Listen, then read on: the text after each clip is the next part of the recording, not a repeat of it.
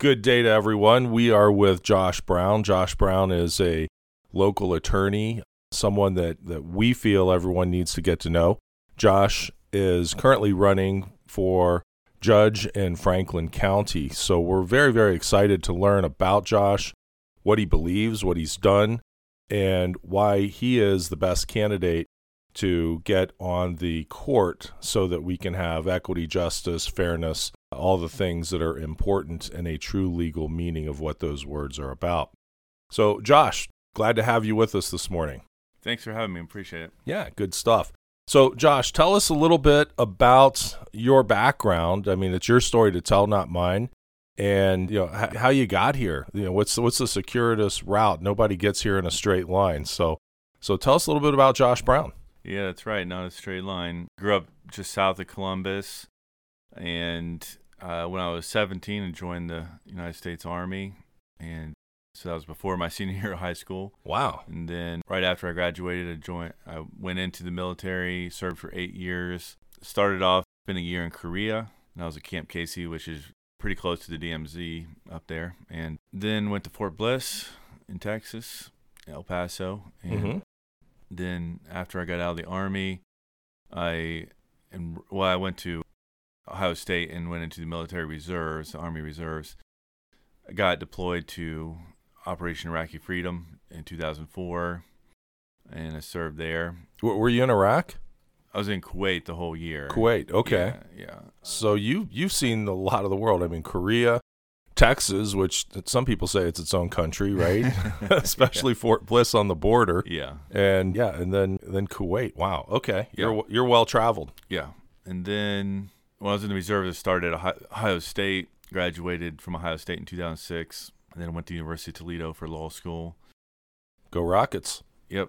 Almost beat Notre Dame the other day.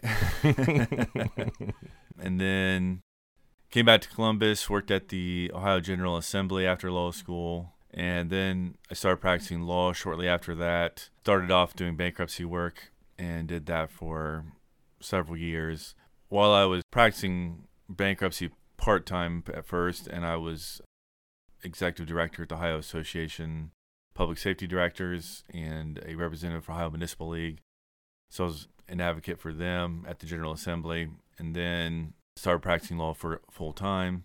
And I'm a lawyer now, does business counsel, so I represent small businesses. I have about 50 or so small businesses in my book of clients. And I do everything from, the day-to-day business counsel, writing contracts, sometimes just phone calls, what should I do type situations, all the way to full litigation. So I have a number of matters pending that are civil litigation. And for example, a few weeks ago, we filed a lawsuit against Ohio Highway Patrol. I represent some tow truck company that felt that something was done illegal to them. And I'm work as a partner at a law firm, but I'm what you call of counsel, which means I'm independent from the law firm and I use the law firm's resources. Yep. And so I'm not a sole practitioner, but I have some of the benefits of the independence of being a sole practitioner. And the reason that's really helpful is because you'll notice, like in the General Flynn situation, he hired a big law firm to represent him in his case, and the FBI was the police in the case, the investigators in the case, and the U.S. attorneys were prosecuting. And the big law firm he had long-term relationships with the FBI and long-term relationships with the U.S. Attorney's Office. And that was what they were really selling, was those relationships. Well, they cut a deal with the FBI and the Attorney's Office, and he ended up pleading guilty to something that he really believes he didn't do and something that he shouldn't have to plead guilty to. So eventually he fired that large firm and hired Cindy Powell. And Cindy Powell is a sole practitioner. And so she went after the prosecutors really hard because she's not, trying to maintain a revolving door with the FBI or any of those types of entities. And she didn't have that sort of conflict of interest where she's trying to sell her relationship, to these agencies. And so she had no fear in charging the prosecutors with an improper prosecution, improper activities like coercing him into pleading guilty, and sort of, there's a allegation that they threatened his son. So the government doesn't always do things the right way, is what I'm kind of hearing here. That's correct. Okay. And so what I sell to my clients is representation of the client and sort of a fearless attitude towards representing the client and doing what the client needs and getting what the client needs done without that interest in trying to maintain a good relationship with the Attorney General or the U.S. Attorney's Office or whoever it is. So you'll take on the big guy. Yeah, like I said, I've sued the state of Ohio several times, and we're in the middle of a big lawsuit where I sued the Department of Health, and now I'm up against the Highway Patrol. Isn't that intimidating to go up? I mean, the average lawyer, I wouldn't think, would want to go up against agencies or governmental entities that are that big. Why do you do this? I mean, it sounds like you got an inner strength or something that brings this forward. So I actually felt the exact same way when I first started practicing law, and I got into bankruptcy because I wanted a part-time practice. And within the bankruptcy world, there's a civil litigation sort of sub-practice called adversary claims within the bankruptcy practice. And that's when a bankruptcy case goes from being an administrative case to being a dispute. And I had my first dispute very early in my practice. Okay. I mean, only a few months in. And for the first time in my career, I'm standing in front of a federal judge, trying to make my arguments. And on the other side was West Banco, and they had 2 attorneys assigned to the case. I had been practicing maybe 2 months, maybe 3 months. And you're out there by yourself in the big ocean. Yeah, I'm representing a guy, and he couldn't even pay me. And the other 2 lawyers on their side, I mean, I looked up their credentials. They'd both been practicing 30 years.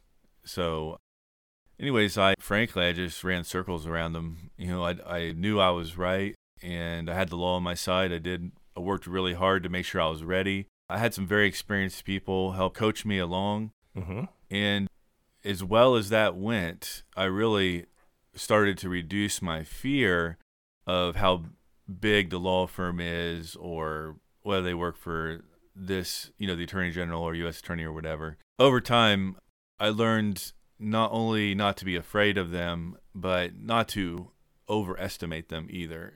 Mm-hmm. They can't rewrite the laws. So if the law is on your side, it's on your side. There's nothing they can do about that. They will try. I don't do any criminal, so I don't deal with that sort of. That's kind of its own world, I think. Yeah, the guys that do that are very, very focused and I don't deal with any plea bargaining kind of stuff.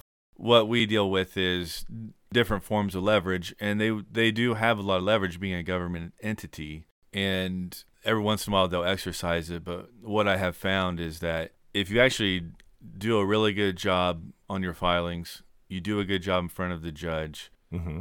they can have 10 attorneys on their side who are all the best attorneys in the world, but at the end of the day, they get their time to make their arguments, I get my time, and if I'm doing a good job, it doesn't mean I'm going to win, but we give our client a mm-hmm. very good shot at winning. So to this point, I'm not only not afraid of big firms or government lawyers, but I'm actually eager to take them on because I've come to believe that I'm a better attorney than most of them, and and I know I can beat them when the law's on my side. Yeah, well, that's what we always hope. We always hope the law prevails, and we are a nation supposedly of laws.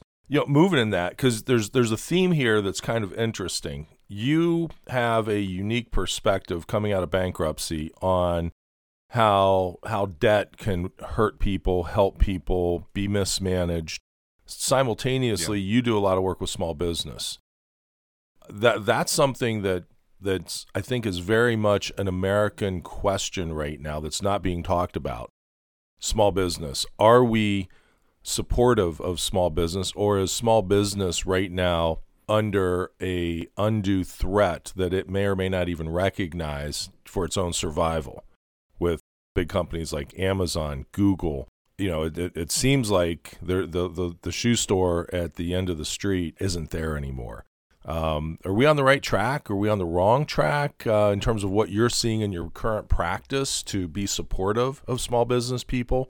And if not, what's wrong? The answer is that we're not supportive of small businesses as much as we not only should be, but must be in order to have a prosperous nation. You and I talked about this yesterday, Shawn, and it really kind of something I've been thinking about, that we talk about the middle class and how important it is for a nation to have a strong middle class. But we've largely defined middle class by the amount of money people are making. But we should also define the middle class by the amount of independence that they have.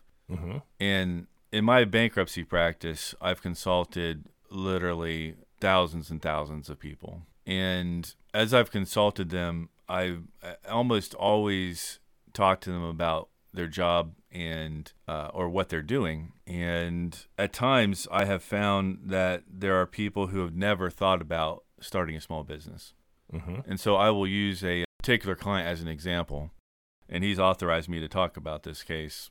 Okay. Because it was such an interesting situation. So he was a guy who's very, very shy, inner city black guy, very poor. But he got a job vacuum cleaning people's houses. Okay. Some business hired him to do that. And he came in with his mom, and his mom did most of the talking because he was so shy. And because he was my client and not her, I really tried to get him talking. And when he was talking, he said, I am doing this vacuum cleaning stuff, and I enjoy it, but I just don't see it as a long-term thing. I'll probably quit at some point. And I said, have you ever thought about starting your own vacuum cleaner business? No one in his life had ever asked him or told him he could do something like that. Wow. To him, the idea was, if you want to make a little bit of money, you either, based on, kind of the environment he was from, you kind of steal it, you sell drugs, or you get a job. And to get a job was kind of at the bottom of the list from the way he told me. But I said, did you know there's another option? You could get a small business loan, which I will help you get. Because what I want him to do is be a successful small businessman. And it's for his own good, number one. But number two, when he needs a lawyer, he'll hire me. Sure. So there's a... We all win together, right? Yeah, there's a mutually beneficial situation here. And so I said, I'll show you how to get a small business loan. And we can get you, for maybe 10, 15 grand, we can get you a van or a truck and that vacuum cleaner system that you're using. You already know how to use it. You know how to maintain it. You've been doing it for other people. So did you ever think about doing it for yourself? And he had just never even crossed his mind. And wow. I said, I'll show you. And I got out I have my computer set up so that he can see my screen. Okay. I have a screen that points towards him. I go on Secretary of State's website, show him the paperwork filing for starting a business. Go on the IRS website, show him the system for setting up your EIN number, which is a social security number for a business. I tell him, you walk to the bank with those two documents, they're going to open up a bank account for you. You'll be officially a business. And then I showed him, I went to Google Ads and said, here's where you can advertise. Here's how much it costs, And I said... So you give this guy A to Z. Yeah. And this a way to start a business and not be a person who is stealing from society or taking from society, but now he's giving to society. Yeah, and the thing that I think was most attractive to him was the independence that it would give him. He can, after... Can I use the word freedom there? Yeah, freedom. I think it's independence and freedom are so interrelated. Yeah. Okay. Yeah, good. So when you start a business like that, you start off with some advertising, and you'll probably have an advertising budget going forward, but eventually it's all word of mouth. You do a good job a few times, they'll tell their friends. And for the most part, you'll be running off of word of mouth within a year or two. You can, if you do a great job for people, I tell people in every business, including the real estate world, I said, you won't have to spend any money advertising. They'll come find you. Yeah. And I said, I took them to canva.com and I said, here are templates. And this is like a $10 service. It's not expensive at all. Mm-hmm. These are templates. You can build your flyers and you can order them right here. So go on there, spend $30 or so, and print out 100 flyers. Go door to door. Do a little bit. You're gonna have to do a little advertising, a little door drops in the beginning. But I said, I guarantee if you do a good job, you work hard, you're gonna be cranking in a little while. And so I think that it's not, to answer your question, a lot of my representation is suing the government because they're doing unfair things to small businesses. So Okay. my lawsuit against the Department of Health was because, or actually it wasn't against the Department of Health, it was against the Department of Liquor Control. It was because they're acting outside their jurisdiction and issuing a citation to my client. And my lawsuit against the Highway Patrol is because they were acting outside their authorization in depriving my client of some property. And so there's no doubt in my mind that from the regulatory standpoint, from the government standpoint, they have not done enough to support small businesses. But also, it really isn't hard to start a small business, and it is very challenging to successfully run a small business. But it's supposed to be challenging because It's not for everybody. there is, in a manner of speaking, it's not for everybody, but in a manner of speaking, it is for everybody too, because Good point. if you want independence that comes from having your own business, anybody can do it that really wants to do it, but you have to want to do it. Yeah, you got to be committed. Yeah, because what's going to happen is you're going to be challenged in ways that you've never been challenged before, and there's a different vocation in running a business than there is whatever product or service you're selling. So if you're a plumber and you start a plumbing business, you're not just a plumber anymore. You're a plumber and you're a businessman. And eventually, once you're hiring other people to do the plumbing, then you're just a businessman.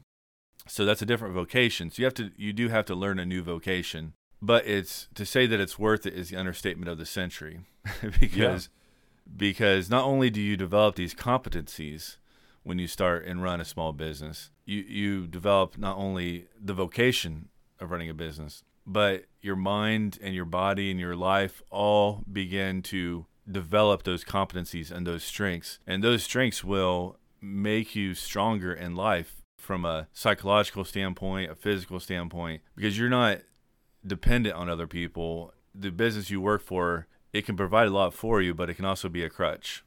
Okay. And I'll tell you how this actually really becomes a problem, because how many people today are angry about COVID stuff or masking stuff, and they want to leave their job because of the way it's being treated, or they're angry about, sort of left-wing or even right-wing policies in their company. They just don't agree with what management is doing. They don't agree with what the corporate board is doing, and they'd like to leave, but there's too much at stake. They'd have to leave their salary. They'd have to leave their pension. I know what it feels like because I made that decision myself, and I will tell you that I stuck with my job at a mid-sized company, mid-sized corporation. It was a nonprofit corporation. I stuck with them because I had a decent salary and I had great benefits. Mm-hmm. And if I go out on my own, I have to find my own retirement plan. Yep. I have to find my own health care plan. And mine was $350 a month, and that's cheap. Okay. Yeah. I got to take care of myself. Like if I get sick, I got to have a plan. So I got health insurance, the short-term disability type insurance. So you have to take a lot of responsibility, and you don't get to say, I can't come into work because I'm sick. There's a lot of things that are on your shoulders, but if you are a small business person running your own business, you don't get to say, I'm just sick of the boss's policies. Sure. I don't like the way this company's being run. If it's not being run right, it's because you're not running it right. Mm-hmm. I think that's a big problem in the United States today, that not enough people are thinking like small business people and not willing to take that risk to be an entrepreneur. And we glorify that, and I think we rightly glorify it because it is such a risk, and we know most businesses fail. But most businesses fail because there's a lack of commitment to the business. Okay. I don't think it fails because it was a bad business idea or anything like that. I think that what you have to do, not just in business but in life, it's called burning the ships. The expression comes from the Spanish conquistador. He landed somewhere in South America, and when he got there, the captain burnt all the ships that they came over on, and the crew was like, "Are you crazy? We need these ships, right?" And he said, "We're either going to conquer this land or we're going to die trying." Yeah. And that's how a business works. Is you have to put yourself in a position where you are fully committed. And when you put yourself in a position where this has to work, it will work. Mm-hmm. When you put yourself in that position. When you dip one toe in, you do want to dip one toe in, because I'll give you an example. I'm consulting a teacher right now who wants to start a tutoring business. Okay. And I said, eventually you have to burn those ships. But for right now, let's just start with one student. After school, on the weekends, tutor one student. Get paid for it. Start your own bank account. Start your LLC. And if you think you can make a business out of it at that time, then that's the time to burn the ships. Yeah. So dabble in it at first, but don't try to make a career out of dabbling, unless that's specifically your goal. Like if your goal is to supplement your income by dabbling, that's one thing. But if your goal is the independence and the strength and the power that comes from being a small business person, then you can't just keep dabbling forever. Someday you got to walk away from that job, and there's going to be a few months period of time there where you got to make the money. You got to make it work. Yeah. Get in it to win it. Yeah. And then the day will come where as that business starts to grow, then you'll make more money, and then you'll have more choices and more options. And that's when you start talking about developing a niche. I'm in that kind of position right now where I'm a small business counselor, but I can really represent any type of small business. And I'm probably in a position in my career where it's time to start looking at niches, because I have several clients coming from different areas, especially construction industry and tow truck industry. Those are two businesses where I'm getting a lot of clients, and I'm starting to think maybe it's time to sort of hold myself out as being a niche provider. Anyways, so to answer your question, yeah, the government needs to do a lot more for small businesses, but also people need to be courageous and understand everything that comes, with I don't want to discourage anybody from seeking out small business as a career. Yeah. You're running for the court. Tell me about that a little bit. So what made you want to do this, and what do you bring? Is there a unique skill set or a perspective that you bring to the position that you're seeking? I was approached by the party leaders and the Republican Party and asked to run. And I think that in this court, there is a lot of things that I can't control, but as a judge, I can control one courtroom. Mm-hmm. And I can control how I handle the cases that are in front of me. And I believe that there's a lot of things that are not being handled well. And so one of the things, for example, that I really want to do a good job at is on the criminal side, making that decision between whether somebody needs to be incarcerated or whether somebody made a mistake. Mm-hmm. And, we can cut them some leeway. And I think I have a lot of background and knowledge. My brother was, really heavy into drugs when he was young and almost died. In fact, I think he literally, his heart stopped beating for a while. Wow. So you've seen what some of this stuff does to people and families. Yeah. And you can relate. Grew up around it and saw it, and my brother really suffered from it. And my brother was an example of somebody who, on paper, he had committed so many crimes and done so many things wrong that it was maybe easy to believe that he was more on the side of someone who needs to be incarcerated. But really what he was somebody who made some mistakes. And it's hard to see that. But that's something that I think that I can do very, very well, because I can tell the difference, having been in a position where I myself had to ask for some leeway from a court. When I was 19 years old, I had a drinking and driving incident and asked the court for leeway. It was the first time, and to date the only time I've ever been in front of a judge, in terms of being in front of a judge for something I did wrong. Okay. And so I told the judge it was a mistake. It was a one-time thing, and they reduced the charge and then eventually expunged it because I proved that. Yeah. And so sometimes good people get in not good situations. Yeah. Yeah. And I think that there's a lack of respect for law enforcement that's really pronounced that's going on. And I think that when you're making that judgment, the law enforcement's perspective can be very, very important, because they understand as well as anybody the person who's coming in there. And right now, I don't think that they're being listened to the way they ought to be. And that doesn't mean anything a cop says is to be taken as truth. It just means that they are on the street and they know whether a person is a danger to society or not. And so at the very least, you just need to listen to what they say. So I've been endorsed by the Fraternal Order of Police, and I take enormous pride in that endorsement. And when I sat with them, I told them I'm not making any promises. Police won't get any special treatment from me, but I will listen to you, and I'll always treat you fairly, and I'll respect your knowledge of what's going on the street. And they actually asked me a really interesting case study. They said, what would you do if some prisoner refuses to go to court? and we have to go in there and drag him out of the jail cell. It's interesting. I hadn't thought of that before. Yeah. I mean, I guess it's a real occurrence, right? Yeah, it happens all the time. Yeah. And I said, well, I don't know. I mean, that's a fact-specific question, but I'll tell you how I'll handle it. I'm going to ask the prisoner to give me his side of the story. I'm going to ask the police officers to give me their side of the story.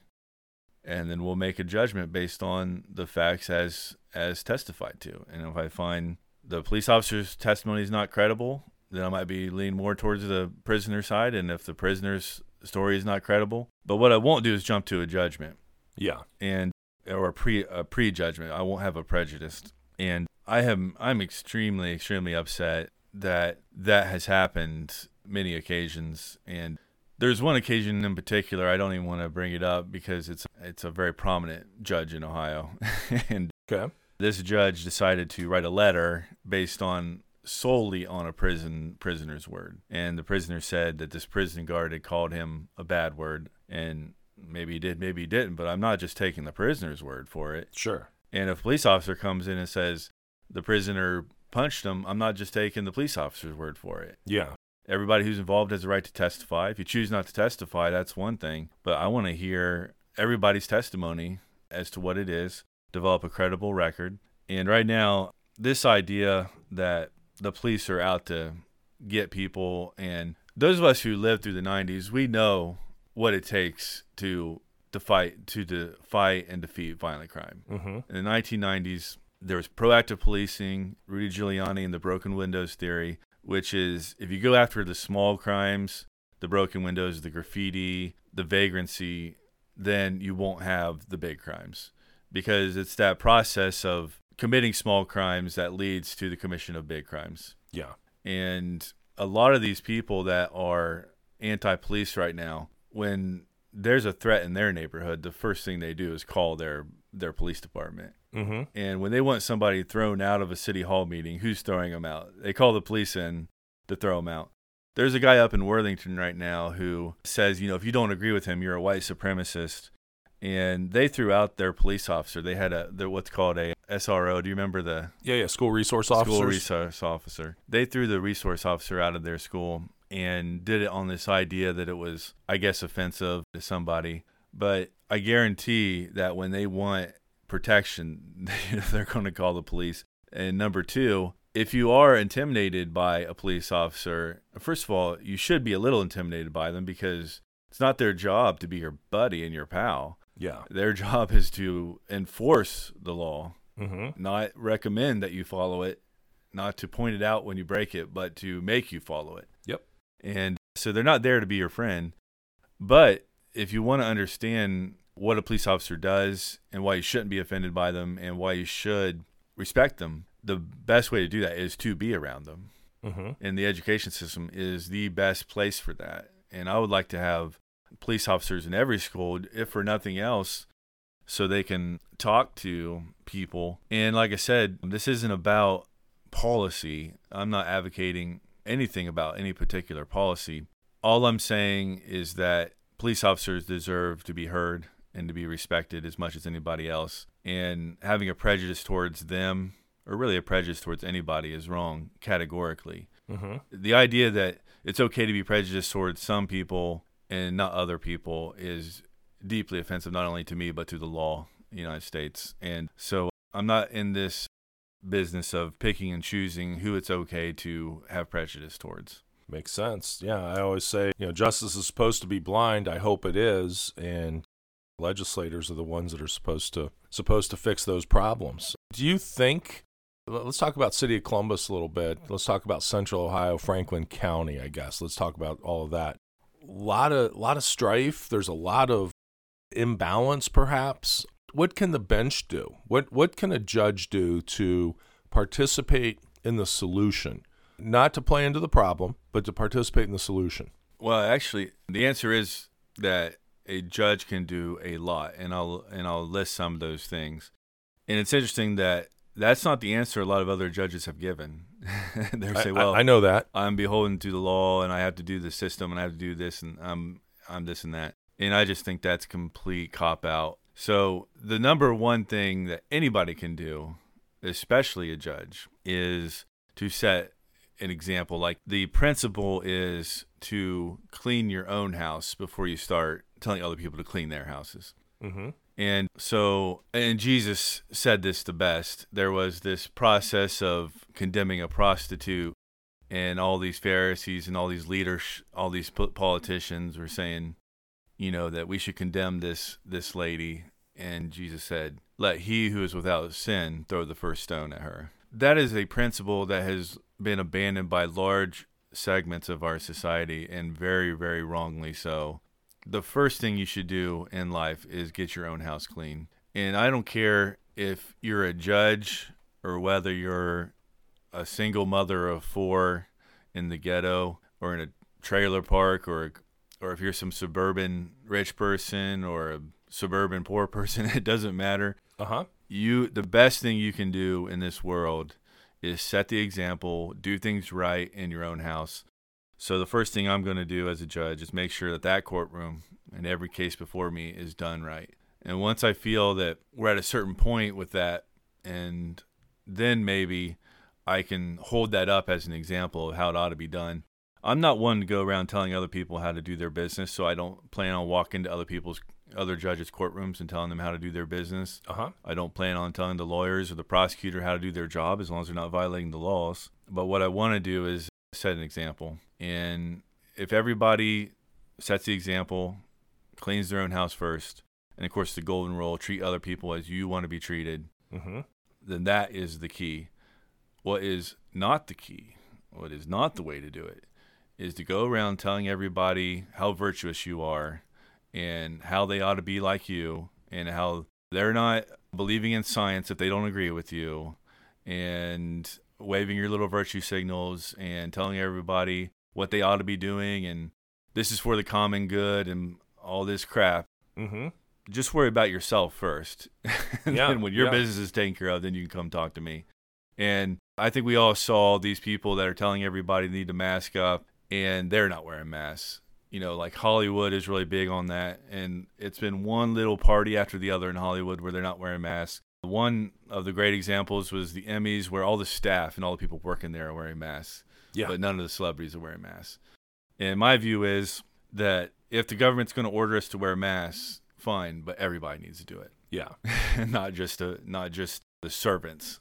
Well, and you got, like, Chris Rock was vaccinated, just came out a day or so ago saying, "Hey, I've got COVID." The breakthrough infection thing. It seems like there's still a lot of mystery, still a lot of unknowns as to the efficacy of a lot of this stuff. So I love statistics. I think they give us meaning and reason and project trends and reality. Seems like that's lacking a bit to the public, because I search for it regularly to have an understanding. And I know in criminology, it's often statistically based. They look at the aggregates, at the macros, not necessarily at the person who maybe is stealing for subsistence, or stealing that loaf of bread to feed their family, or that medicine. It's a human business, I think. And you seem to be somebody that really seems to be in touch with that, particularly with that background of knowing small business, growing up, serving our country, just so many wonderful things. We probably need to go ahead and start getting our final thoughts in. What else do you want to talk about or tell us about Josh Brown that we haven't heard so far? Because I think we got a really good flavor so far about the depth of who you are. Sure. As a candidate, I can't fix the judicial system if I get elected. But I can guarantee you that there will be one courtroom where everybody will be treated fairly. Everybody will be treated equally, regardless of color, their skin, their sex. And not only that, but I'll listen to their stories. So if being a black person, for example, is relevant to your story, then I will listen to that and take that into consideration. But I'm not letting you off just because you're black. And I'm not letting you off just because you're white. And I'm not letting you off just because your dad makes donations or whatever it is, And it's going to be solely based on those facts, on the facts of your case and the testimony presented, and whether it's credible or not. And so I can't guarantee you that this is going to solve all the problems in the world, but it'll solve it in one courtroom. Absolutely. Yeah. So I'm running against a guy named Jim O'Grady, Mm-hmm. and there's a lawsuit that is just been settled on August 2nd, and I guarantee you that I will never be sued for the things that he was sued for, and I will not cost the city $500,000 in legal expenses and settlement costs for the things that happened in that lawsuit. And I'm just saying that as a matter of fact. I think that if you're in front of Judge O'Grady, he may be the fairest guy ever. I've never been in front of him before, but I think it's worth noting that I have an opponent who, in my opinion, should resign. Yeah, I guess carrying on with that just a little bit. I saw on the internet what that settlement was. I didn't see it in the local paper, which was surprising because it's I think it was around $250,000 for some things that were, the Me Too movement would not have tolerated that. There's a number of movements that the progressive folks have had out there. I guess I was a little shocked. I shocked might even not, that's not even enough of a word to think that they would tolerate that out of a person. I've seen many people resign, be fired, lose their positions of public trust or private trust in the private marketplace for far, far, far less. Is it appropriate to chat on that a little bit, or? Yeah, sure. Because okay. I don't want to get into anything that's inappropriate, but yeah, if you read it, if it's 50% true, it's astonishing. I'm going to state merely the facts, because both as an attorney and as a judicial candidate, I'm not allowed, nor do I have any desire to make people lose confidence in the judiciary. Yes. And so I don't think that Judge O'Grady's situation ought to cause people to lose confidence in the judiciary generally.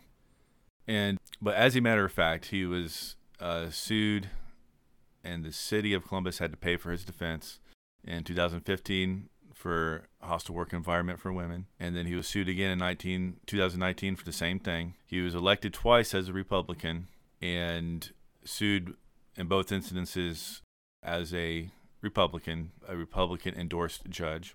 And he switched to being a Democrat last year. I believe it was 2020 when he switched. Mm-hmm.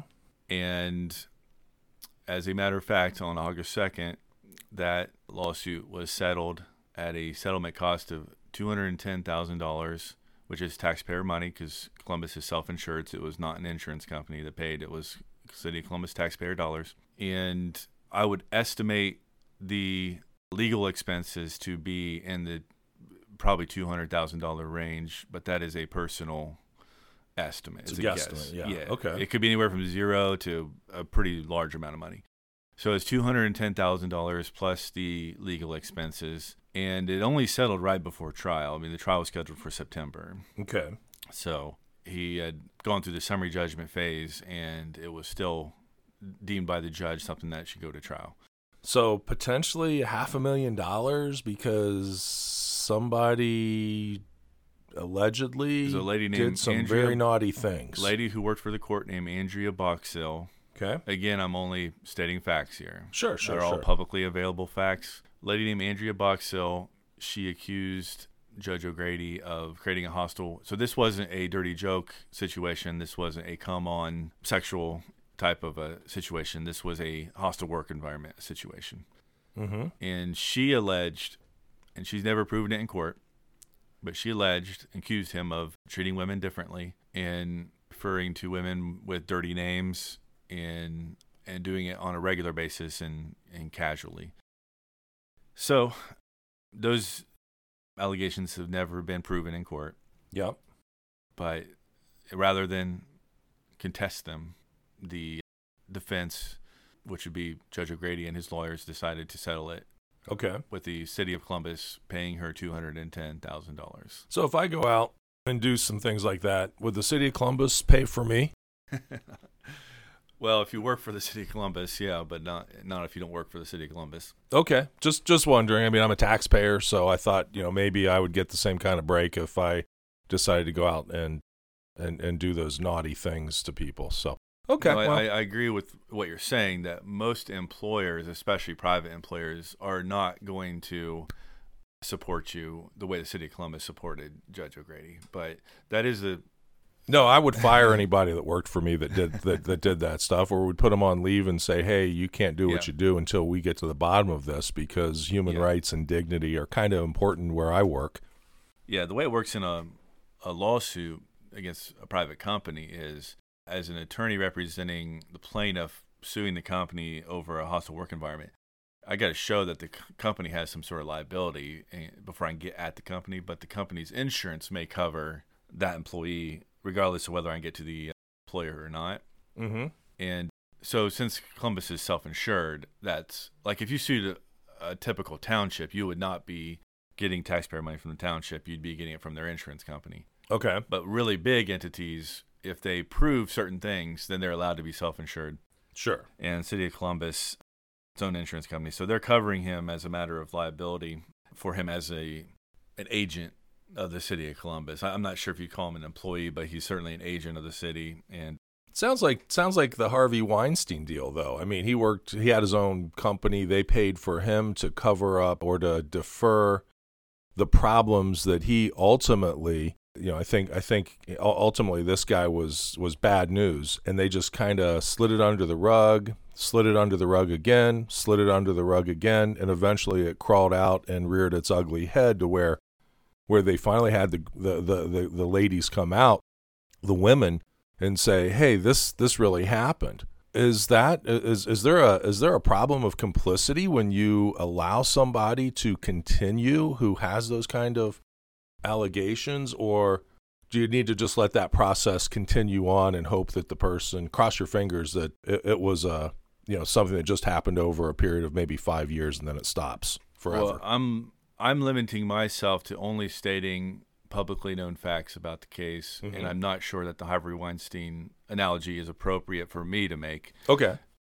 You can make whatever analogy you want, and I think that Judge O'Grady. I'm talking in hypotheticals here. Yeah, he has a right to defend himself, and I'm sure that you'd be glad to let him come in here and talk about the case with you. But nonetheless, as a matter of public record, another judge at the court wrote a memo saying that Judge O'Grady was exposing the courts to liability for what he was doing. So I think that might answer your question to the extent that it was tolerated. I don't think it was tolerated. I think that there was concern among people at the court about what was going on, and it was expressed in writing, and that was admitted at court as documentary evidence of liability, that another judge had said he's exposing us to liability. Wow. Okay. I don't even know how to I'm sitting here. Okay, I'm pretty good at coming back with things. I don't know what to come back with on that. The amazing thing is this is going away from facts, into my opinion. I cannot believe the Democrat Party endorsed him. That is a black mark on the Franklin County Democrat Party till the end of history. Yeah. They can never have moral high ground on anybody when you're going to endorse somebody with that going on. And again, maybe he didn't do it. That was never proven in court. It was settled out of court, and I bet you $1 million that he settled with an agreement to not admit any liability. So maybe he didn't do it, and maybe this is all very much unjust for him. But I just don't think the Republican Party of Franklin County would ever endorse someone in that situation. See, I take a little bit different spin on that. I think that when a public figure is accused of a heinous situation like that they should not be allowed to settle. They should have to go through a full public vindication event, maybe a trial or something else. But the public trust needs to be 100% restored, not 96% restored or 49% restored, 100% that this did or did not happen. Because the other side is it also tells people who falsely accuse people that it's going to go the full gamut, and you're not going to get a big fat payday because you made something up. You're going to now be in a liability situation. I think that's one place where our system doesn't necessarily bring the truth forward. It lets the truth be swept under the rug, and we end up with these people who will continue to prey on other people over and over again because the system let it do it. So, whether it's clergy scandals or what have you, school teachers that get passed from district to district, it's something that we're going to have to deal with. And that's a conversation for our legislators. I mean, we're going to have to talk to them about, making the laws a little more proper. So our children and our women and our men are not exposed to predatory situations. Yeah, and so as an officer of the court and as an attorney, one of my most important duties is to help build faith in the justice system in Ohio and the United States. And I do think that you need a good judge who can look at a case and have an idea of the injustice that results from false accusations, but also the injustice that results from if the accusations are true, So you can't be a judge who's biased towards plaintiffs or biased towards defendants. It's got to be on the merits, on the facts, on the evidence presented, on a case-by-case basis. And I think that's what's important. Okay. Well, good stuff. Well, I'll tell you what, we're going to go ahead and wrap up. Josh, anything we missed real quick? And if not, it was great to have a little bit of time for people to get to hear who you are, what you're up to, how you're helping so many people in so many ways. And we wish you all the luck in the world. All right. Thanks, Shawn. Thanks. So Attorney Josh Brown, running for judge in Franklin County, Ohio. And my website is votebrownforjudge.com. And if you want to call and talk to me, 614-284-4394. Hey, thanks for giving us your time to listen. You've been listening to Fill in the Blank with Shawn Parker, where we talk about the issues of politics and the geopolitical marketplace, as well as economics. If you like our channel, please subscribe to us at Fill in the Blank on YouTube. And be sure to listen every week as we come back to you with some of the most thought-provoking people of the day. And learning is always the key to what we're trying to do.